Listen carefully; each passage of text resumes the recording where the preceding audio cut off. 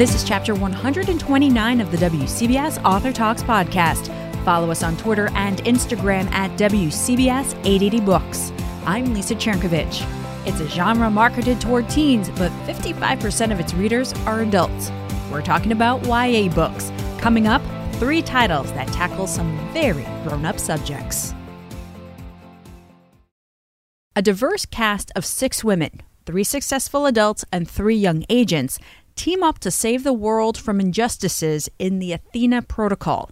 It's the YA debut from novelist, screenwriter, and director Shameen Sharif.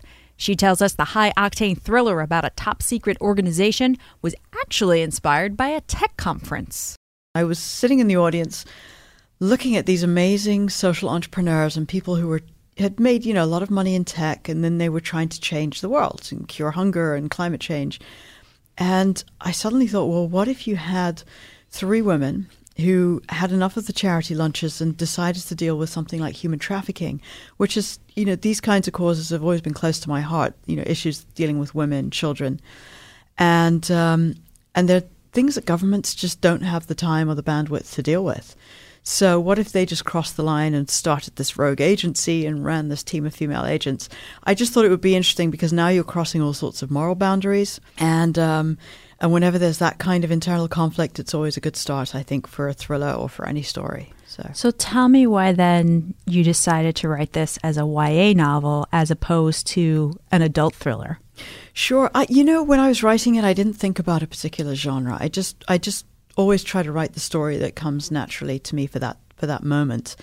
But I think with the Athena Protocol, there are 3 women who've had their successes in life and they run this agency, and then there are 3 younger agents. And I love the idea of telling the story from the perspective of the youngest agent because she's the most immature, a little bit off the rails, a little bit arrogant, very talented. But she has the most to learn. So for me, even though I was writing a thriller, I really wanted it to be very character-driven. So the character of Jessie, who sort of goes from the beginning from being this arrogant hothead to learning how to be a bit more of a team player by the end, was crucial. So I think because it's through her voice, and she's pretty young, that it kind of skewed to the YA market. But I always saw it as a story for everybody. Your books often feature a diverse cast of strong female characters. Yeah. Why is that important to you? I think it's diversity, women, diverse sexuality, women of color. Those have always been the protagonists in my books, my films. And I think the reason is because that's the life I lead. Those are the stories that I felt growing up were underserved. I never saw those role models on TV or the movies 20, 30 years ago. So it was always very important to me to do that. And it's been not an easy path to choose, especially making movies in the Hollywood industry. It's not always been the most financeable, but for me, it's always been something that I thought was core to what I wanted to tell those stories. And I think diversity is very important and inclusion is very important. And I know you said you didn't set out to write this as a YA book, but it almost makes sense that you would have these kinds of characters in a YA novel because a lot of kids are, that's a time when they're not sure who they are, what they want to be, where they're going. Yeah. And it shows them that there are role models out there. Absolutely. Look, after my first 2 books and films, I Can't Think Straight in the World Unseen, I had such an outpouring, especially from young women all over the world who said, thank you for representing us. And this made me feel that I was inspired to follow my own journey or to, be with the person that I wanted to be with, whatever it might be. And so for me, with the Athena Protocol, I think there's another opportunity to do that. And not in a knowing way, it's just in a natural way. I mean, this is the life I live, and I think it's important for young women of color, young people of diverse sexuality to see themselves represented in a novel that's not necessarily about that topic. The Athena Protocol is not about racism. It's not about being an LGBTQ woman.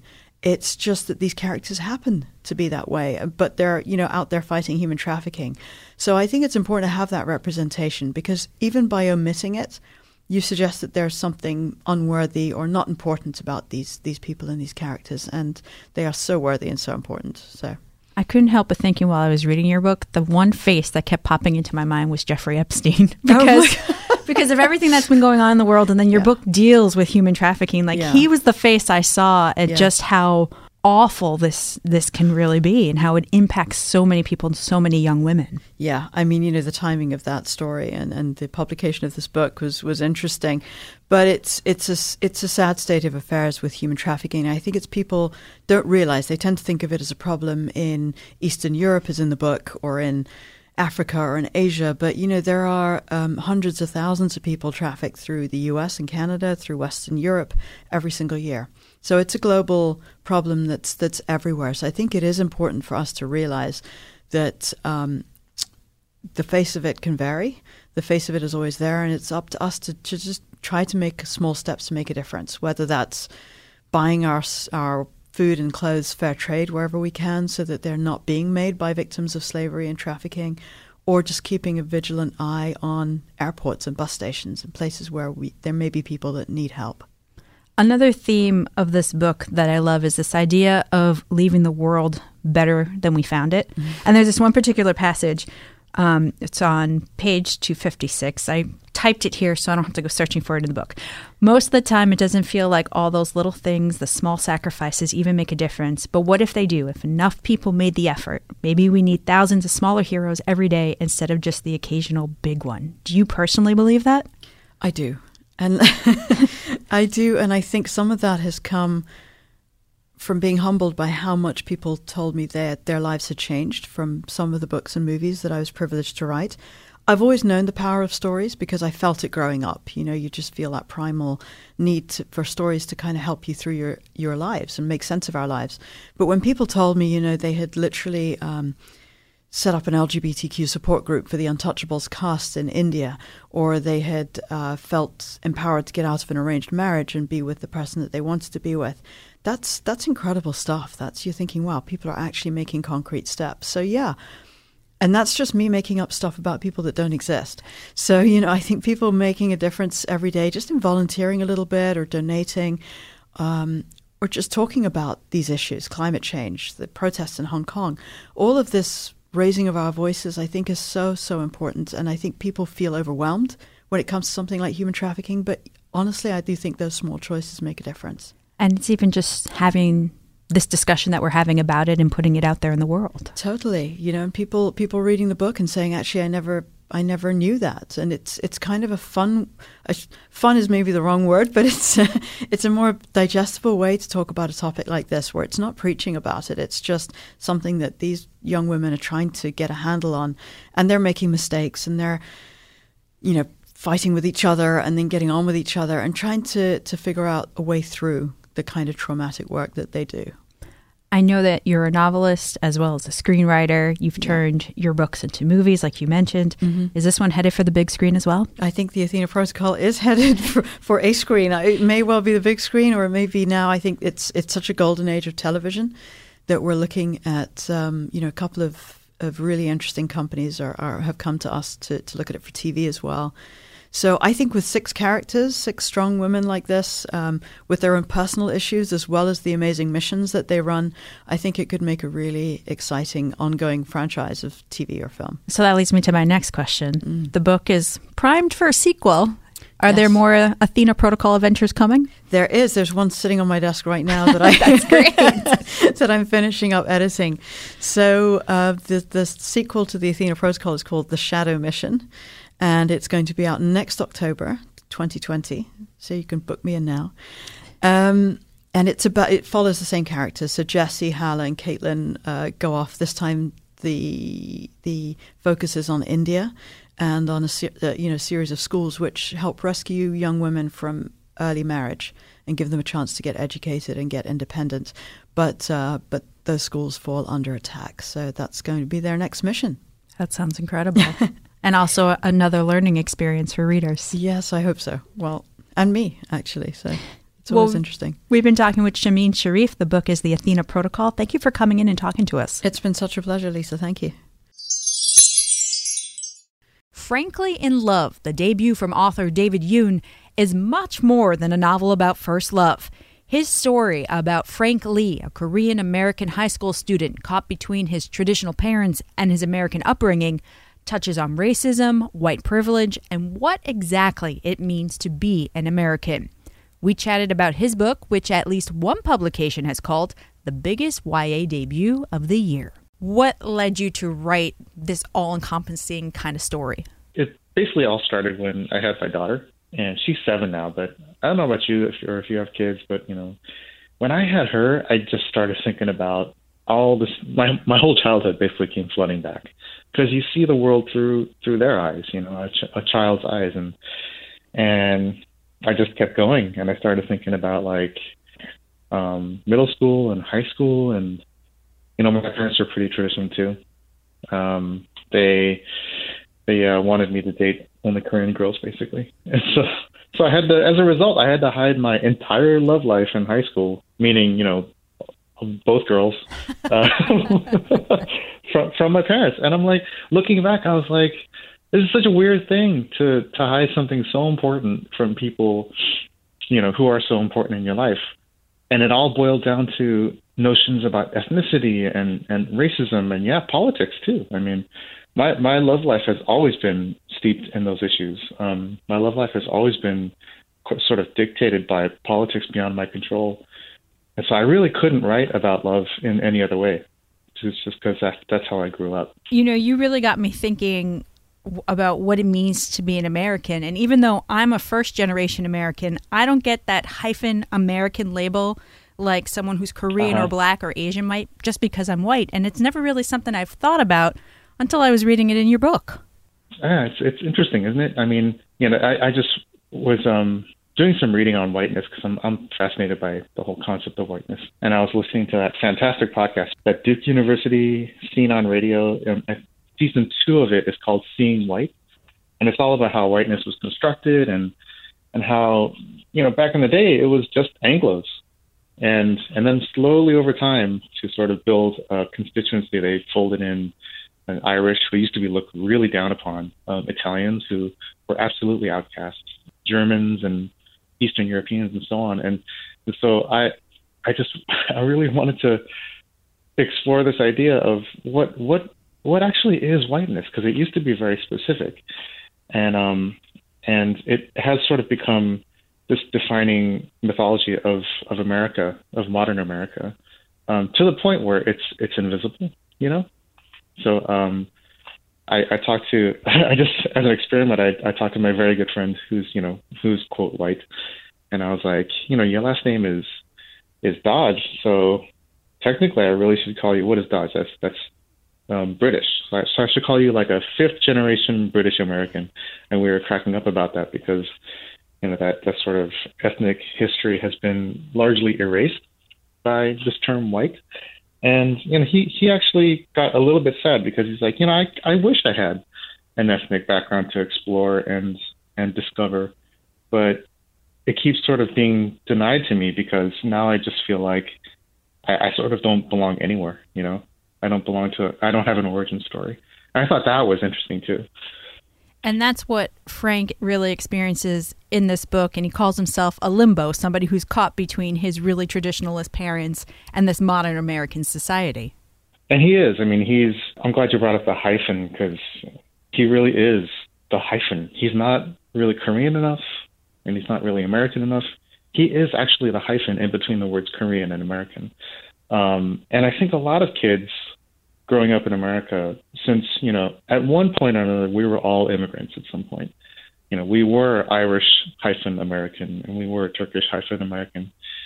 And some people learned to define what that hyphen was, and some people are just learning to define what that hyphen is, depending on how recently they arrived, That was sort of Frank's struggle to figure out how to let go of wanting to be Korean enough, because it's impossible. He's just not from there, and he doesn't necessarily belong there. And how to let go of struggling to be mainstream white American enough, and learning to very confidently and almost proudly define his own space, and kind of figure out like what name do I give that hyphen eventually.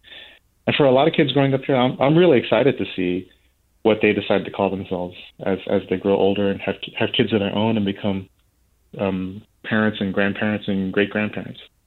I love that the one label that the teenagers in your book don't struggle with are being nerds? Because I think in a lot of other books, nerds are that group of kids, they're ostracized because of the things that they like. But Frank and his friends really embrace it wholeheartedly. Nerd is kind of funny. It all, like nerd and geek, those terms, they really used to be insults. And when I was a kid, they're a total insult.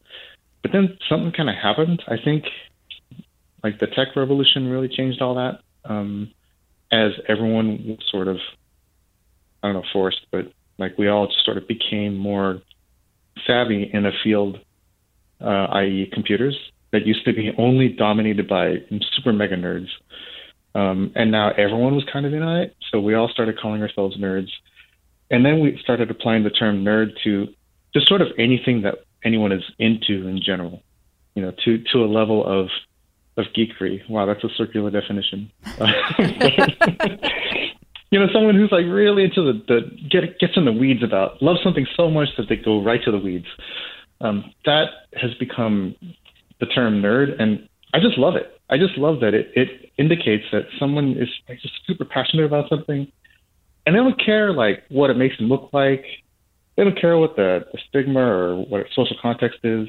They don't care about looking too smart or looking too intense or esoteric. They just love what they love, and they're going to pursue it.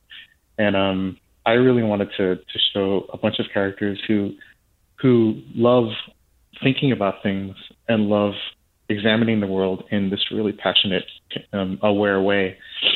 And really, nerds kind of do that because they obsess over every little detail, and they're constantly asking, well, why is it this way? Why isn't it this way? And I just love that mindset. So. You said in an earlier interview that you were scared about your mom reading the book because of how much it's based on your real life. Has she read it yet? No, she hasn't read it yet. And to be honest, she's not like a huge reader. But I mean, most of my trepidation comes from this difference of opinion. I mean, I really don't think my mom considers herself racist. And in a way, she isn't in like the traditional Korean mindset. And this takes some explaining because it's such a weird idea for Americans to grasp. Because in America, we honestly 100% believe that you can be from anywhere on the planet and you can just be American. And we've proven it. I mean, we have lots of different people from all over. And we don't really care all that much. We just say, okay, now you're American. You're one of us. And I love that about this country. We're not always like super good at it. We could use some work. Yeah, but it's our ideal, and we consistently come back to it as a national ideal, like a part of our core identity. In Korea, on the other hand, and actually in like almost every other country out there, the people are ethnically defined. So, whether you're in Italy or Japan or China or wherever, they are ethnically defined. You either are Korean or you're not. And I lived in Japan for like 4 years, and it is literally legally impossible for like, let's say, a dark-skinned person from Morocco to become Japanese. It's literally impossible. It's like bloodlines and ethnic characteristics that define their nationality first before any sort of personality traits or ways of thinking. And that's just the norm outside of this country. And that's why it's a struggle. And I had to really dig deep as an author to try to see America from my parents' point of view. So when I see my parents and when Frank sees his parents and they're being, quote, racist, he's applying an American worldview to a group of people who come from an ethnically largely homogenous and ethnically defined country. And so that's his point of view being imposed on them. And if you flip it around, it's really hard to do, but if you turn it around and think about America from Frank's parents' point of view, they are coming from a place that has a strong sense of ethnic belonging, and they're coming into this country where everyone's sort of everywhere and from everywhere and doing their own thing and very independent, and that's very disorienting and it's very difficult. And so naturally, they're going to cling to people who look like them, who speak the same language, and so on. And I don't want to judge it. I don't want to feel like this is good, this is bad. It just sort of is what it is. And to be aware of that, of Frank's parents' mindset, I found hugely valuable. The book has gotten a lot of attention. What's that been like for you? Super surreal. I mean, it's been like, honestly, it's been a total dream come true. We writers, we stay at home and we sit in our little chairs and we're alone most of the time. And I don't know about you, but like a lot of writers I've met, we really just like to be alone and with our words, and we're our own worst critic. And on good days, we're our biggest fans, but we're alone. And when you're out in the world and all these people are looking at you, it's kind of intense, you know? I fortunately have had the good luck of seeing my wife go through all this because she's awesome. She's amazing. And she used to be terrified of public speaking in crowds, and now she's gotten excellent at it. She's like a superstar. She's a pro. And so I was really inspired by her, and I was like, well, if she can do it, then I can take cues from her and learn how to do it myself. And it's been really, really fun connecting with fans. And my favorite part is going to events with people who love books. It's super rare to go to a room full of, like 50 to 100 people, all of whom love books as much as I do and love talking about philosophy and life and important things that matter. And that's been like such an honor and a pleasure. That's my favorite part for sure. I can totally see how this book in particular can start up a lot of conversations in a room full of people who love books and those kinds of ideas.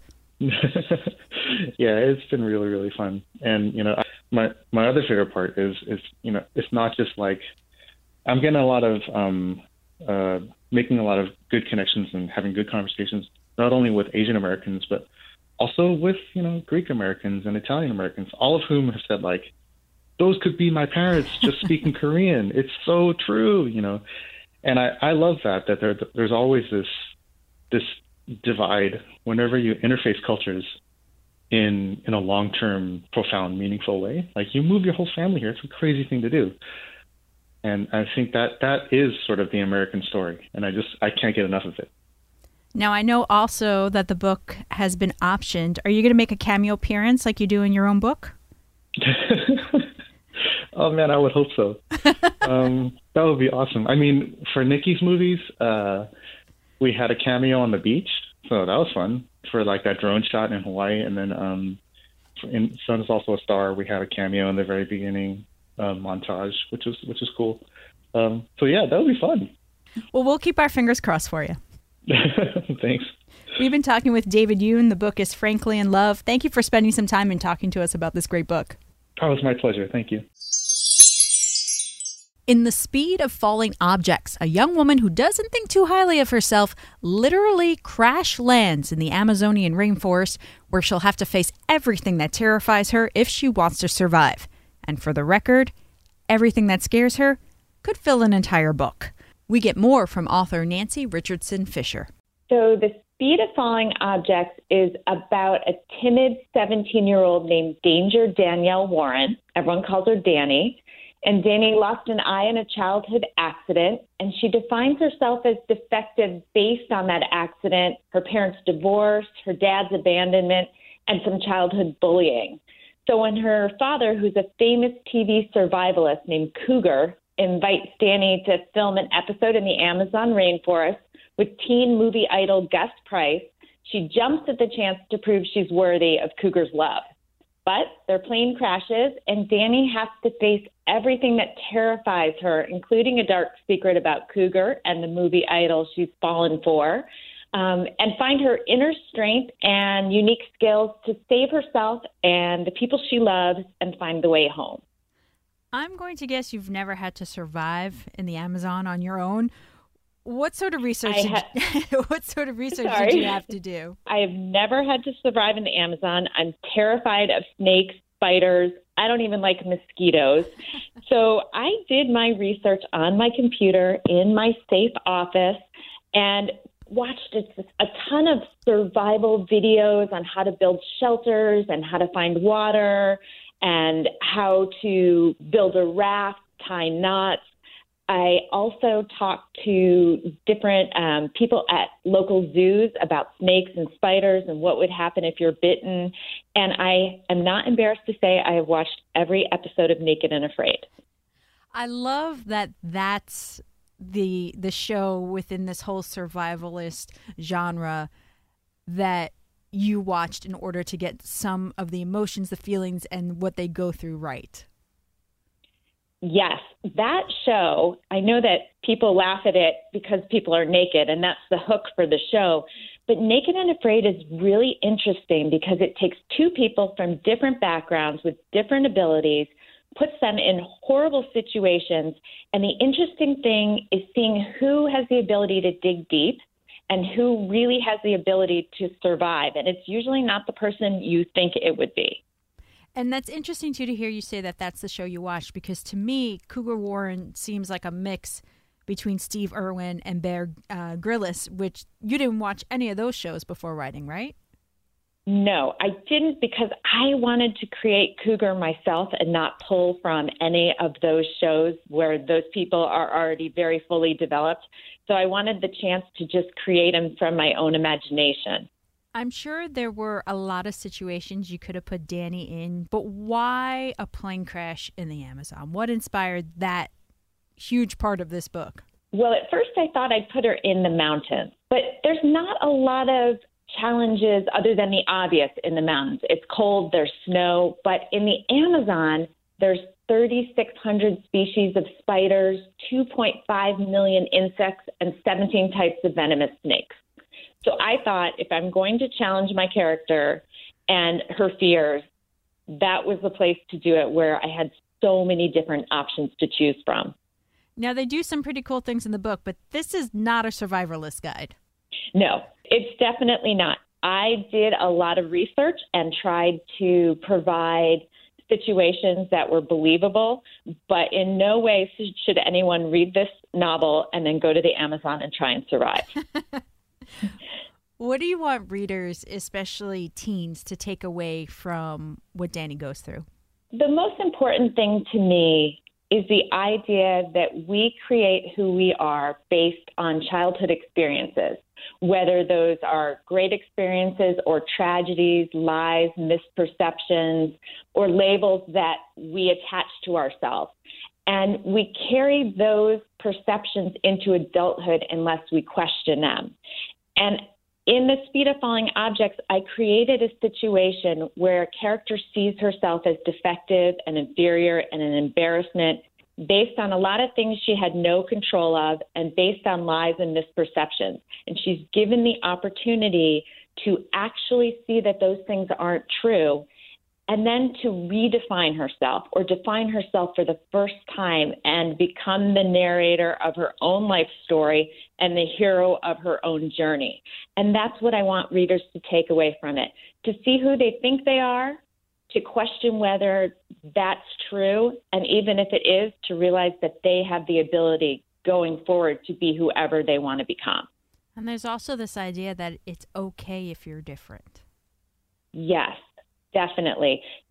I think everyone feels different when they're young and tries to fit in, or a lot of people try to fit in. I know I did. And the idea that if you embrace the things that make you different, those are also the things that make you special. You know, it's funny having this conversation, too, because, you know, we're both past our teenage years.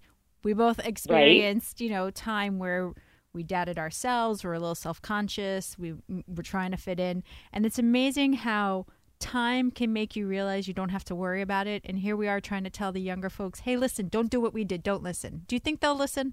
I hope so. I think the most wonderful thing about young adult books right now is that they delve into all of the things that I wish that I'd been able to read about when I was a teen. I think back in the books, I mostly read adult books, except for maybe Judy Blume. There weren't a lot of options. So I hope at least a few teens will listen and see themselves in Danny and make different choices. Tell me why you end each novel with a wish for readers. I think it's a wish for myself, too. I think that YA authors, a lot of us write stories that even help us now in our lives. We're delving into issues maybe we haven't fully unpacked, or we're carrying baggage that we should have let go a long time ago. And so that's really why I end with a wish, both for the readers to not do what I've done and for me to not continue doing what I do every day. And I know this is being marketed as a YA book, but I think adults will love it as well. And there is this whole group of adults who gravitate towards YA and only read that. Is there an age limit on these types of books, or really can anyone pick up and read them and enjoy them? I don't think there's an age limit at all. And I read a statistic that said that 70-something% of young adult readers are actually adult women.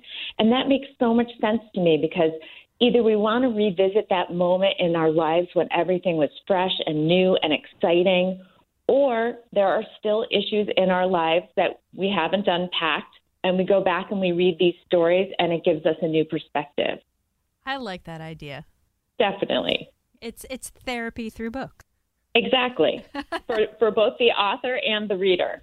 Exactly. So we've been talking with Nancy Richardson Fisher. Her new book is The Speed of Falling Objects. Thank you for taking some time today and talking to us. Oh, thank you so much. It was a pleasure.